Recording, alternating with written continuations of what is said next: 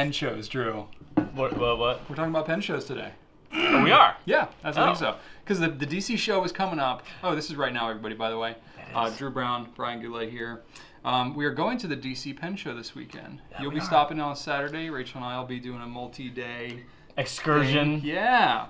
Pen excursion? No. Yeah. We don't do a lot of pen shows. I feel, a little weird talking about pen shows because we're not like on the pen show circuit like some other retailers are. So I don't feel like we're the best, most knowledgeable people about pen shows, but we've been to a few. But we can talk about visiting them. Yes. We cannot talk about being an exhibitor.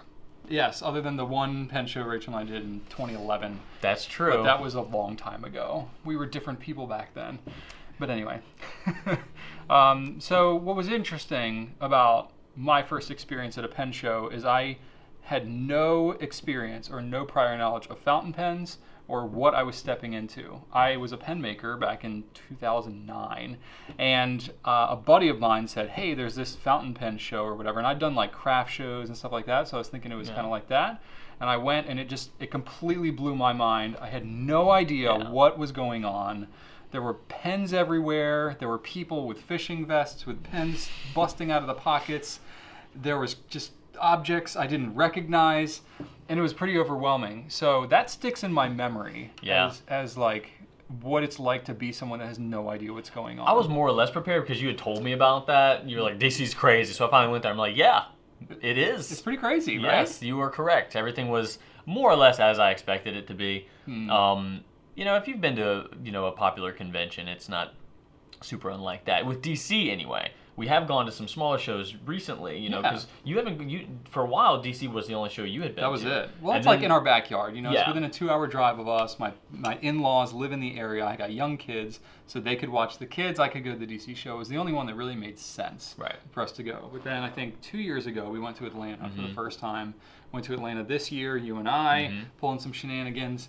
And then you went to Raleigh this year. I did. I went to the Triangle Pen Show so you've in actually been Raleigh. You've been to more different pen shows than I have, Drew. Which is not saying a lot. It's one more. True. But, well, But so there's a huge difference. If you've been to a smaller pen show, it is very, very different than DC. If you do ever get out to DC, I mean, people travel from all across the country to get to the DC Pen Show. It's kind of crazy. And it's kind of big. It's not the tightest organized show of the ones that I've heard about, but it's being kind. There's a lot of people there, and there's a lot of pens. So, I just thought it might be good for us to talk about what it's like to go to a show, maybe how one should prepare.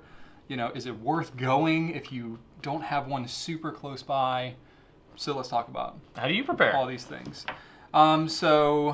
Or do you just mentally zen yourself? For me, like my preparation is different than somebody else who might be going to a show to like acquire some pens. Because I've got a lot of pens. I'm not deep into vintage stuff. That's a lot of what you see, especially at the DC show. So I'm not necessarily going like with a list of pens that I'm trying to find and trying to buy, or like nib work that I need done. So it's a little different for me personally than it would be for, kind of the casual pen person. I think that is what a lot of folks do. And in doing that, I know budgeting is important because it can be tough, especially because a lot of the folks there, especially pen makers, they run out of stuff really quick. They do. You take somebody like Jonathan Brooks, you go and look at his table when the show starts, and then one day later, it's totally different. Yeah, it's true. So you're tempted to just pick up everything right then and there. So going with a game plan is not a bad idea. But then again, you might not know what they're going to have, so something could catch your eye that you just can't say no to. It is tough. I think, the word budget probably is important. Have a budget in mind. The FOMO is strong when you actually step into that room, and there's kind of that feeling of frenzy a little bit, and you see so many different things. You can get really excited and maybe make some budgeting choices that when you get home, you're like, oh my gosh, what have I done? So thinking about that ahead of time, but then when you're not in the show. You get to take that pen show haul pick that everybody likes to do. Yeah, that's true. That's so gratifying. You don't want to take it with just one thing. That's super lame, not even Instagram worthy. Just kidding. Well, then maybe bring some pens to trade or something. Yeah, that's a great idea. So there's nothing that you would, what's something that if it were there, you would be tempted to buy? Oh gosh, I don't really know, honestly. I don't have anything specifically in mind for any one show. I feel like quite pen honestly. cases have been something I've been kind of after at pen Yeah? shows recently. Yeah, I think, because there's a lot of different variation in pen cases, and for us, like, we don't want to carry like 1,000 different types of pen cases. You don't really need, to sell a ton of different pen cases as a retailer. So going to a show, you get to see a lot of what, anyway, that I don't see on a regular basis. So Yeah. I'll check those out. And I don't know, I might look at some Retro 51 rollerballs. I don't know. Have you kind of fallen down that rabbit hole now? Did we break the seal for you, Drew? Yeah, and now you're doing. Yeah, okay. That's true. You can find some of that stuff. Yeah. I don't know. I think for me, it's the other like peripheral things because we carry a lot of pens, ink, paper, all that kind of stuff. So there's not that much of that like shocks or surprises me. It's always cool to see like the limited edition stuff, the really high end, like if there's a monograph like pirate pen or Yes. something crazy like that. Or the that's the, always really cool. the gun pen that they have. Yeah. Yeah. So that kind of stuff is cool to see in person because even we as retailers, we're not stocking that type of stuff No. all the time. So getting to see that, getting to see some of the neat like Urushi or Makie work, that's out there. So and Nakaya and Jonathan Brooks, some of his stuff is really cool. Some of the custom pen makers, Chet Herbert's going to be at DC and some of the neat stuff there. He's all right. That kind of stuff is really interesting to me. Stuff that we don't see every day here. The guys that do the nib tuning as well, and girls. Yes. That's always fascinating to see. They usually have a line, Nibmeisters at any pen show, usually have a sign-up sheet, put your name in, what you want to have done sometimes, and then they'll either you just wait in line or they'll text you depending on who you're working with, and that's really fun to see what people are getting. I was, hey, what'd you get? I got a, oblique stuff or something like that, and that's really exciting to get a pen and then get it customized for you right then and there, be able to talk with the person who's doing it, get to see everybody's different setup because everybody has their own thing because there's no, I think the nib police, there's nobody that's going to say, hey, this is how you do it. Everybody has come up with their own unique method or a variation of a method, and that's just always been really fascinating to me. And you too, I know. Well, and they're cool with you kind of just like coming up and watching what they do. I mean, how often do you get to see a craftsperson at work doing their craft? It's really kind of fascinating to watch. It gets a little tough at times, especially if you go at like peak times because they just get so crowded. Yeah, you kind of don't want to bother them at that point. Yeah, and that's one tough thing about DC specifically that I know we run into is it gets so crowded sometimes you can have a hard time even like seeing what's going on at the table, especially if you're at like a more popular area. Yeah. So you got to kind of time it right. Yeah, I think last year I wanted to visit Brian Gray and his wife, and I kept just doing drive-bys and be like, yeah, no, I'm not going to bother them. Walk past again. Yeah, no, I'll leave them alone again because this is swamped. I feel bad.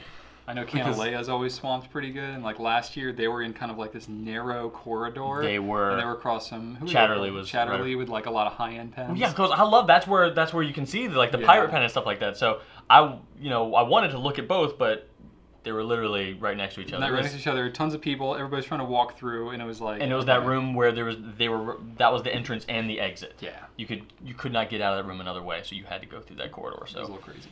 A lot of foot traffic for them, but I don't know if it was ideal. Yeah. So if you yourself are thinking about going to a pen show, I would say if you're kind of a casual user and you have one within like a day's driving distance, like you can drive there, go to the show, and drive back in the same day. You don't have to pay hotel and all that kind of stuff. I would say it's worth going because the fees are usually very low. Oh yeah. Within $10 or something to get into the show, just for a day pass, and it's just an experience to be around so many enthusiastic pen people. And if you're like the average fountain pen user, you probably don't have a lot of people in your personal life you can talk to fountain pens about. Usually, except for those you've recruited into. Yes, some of you might have this, but a lot of you might just be your thing. And going into an environment like a pen show and just knowing that you can talk to anybody about your passion that's in that room is a really cool thing for a lot of people that don't normally get to have discussions about fountain pens. Yeah, and so if you decide you're going to the show, the approach I always like to take, if you've never been to a show, go to the show, have a budget in mind, take a lap. If there's something specific that you want, if like this one specific pen maker has this pen, they might run out, I have to go, or I need nib work done by Mike Masuyama and I have to sign up. Gun for that thing first, but take a big lap and just take it all in. Don't stop too much at any one table because there's so much going on, and just kind of take note of like where within the room or rooms there might be something of interest for you to come back to. and then like take a break, go to the bathroom, get some water because it's a lot to take in, and then go back in and visit those specific areas. Battle strategy. It's kind of what you need though, because otherwise you get so overwhelmed and it just becomes tables of pens and pens and pens and pens. And then, like most people, I would say, who are going to pen shows are on the introverted side. So being around that many people, around that much excitement, it can be overwhelming. So just kind of go in with a plan, give yourself time, and take breaks here and there, and you'll be good. That sounds good. I will do that. And bring cash so that you can't spend more than you have. Ooh. That's another good strategy too. Ooh. But there's usually ATMs, so like leave your wallet in the car or something, you know. That is good. That is good. Yeah, that's a good suggestion. But anyway, so if you happen to be in the area and you're going to the DC show, we're going to be doing a meetup this weekend at the show. Basically in like the bar that's right next to the kind of main lobby area at 3 o'clock on Saturday. So completely informal, nothing structured at all. We're just going to be there. We're physically gonna be there at 3 o'clock. So you can come say, hey, Drew, I guess you'll be there, right? Yeah. You'll be there on Saturday, maybe. I don't know if you need to leave at that point. Unless I get lost somewhere. I'll be there for the whole day. Yeah. Okay, cool. So Drew will be there, Rachel will be there, I'll be there, and then maybe some other Goulet team members. Oh yeah. And then a bunch of other people. So just come, hang out, have fun, and we'll tell you about it next week after it's done. Anyway, thanks so much for watching, and right on.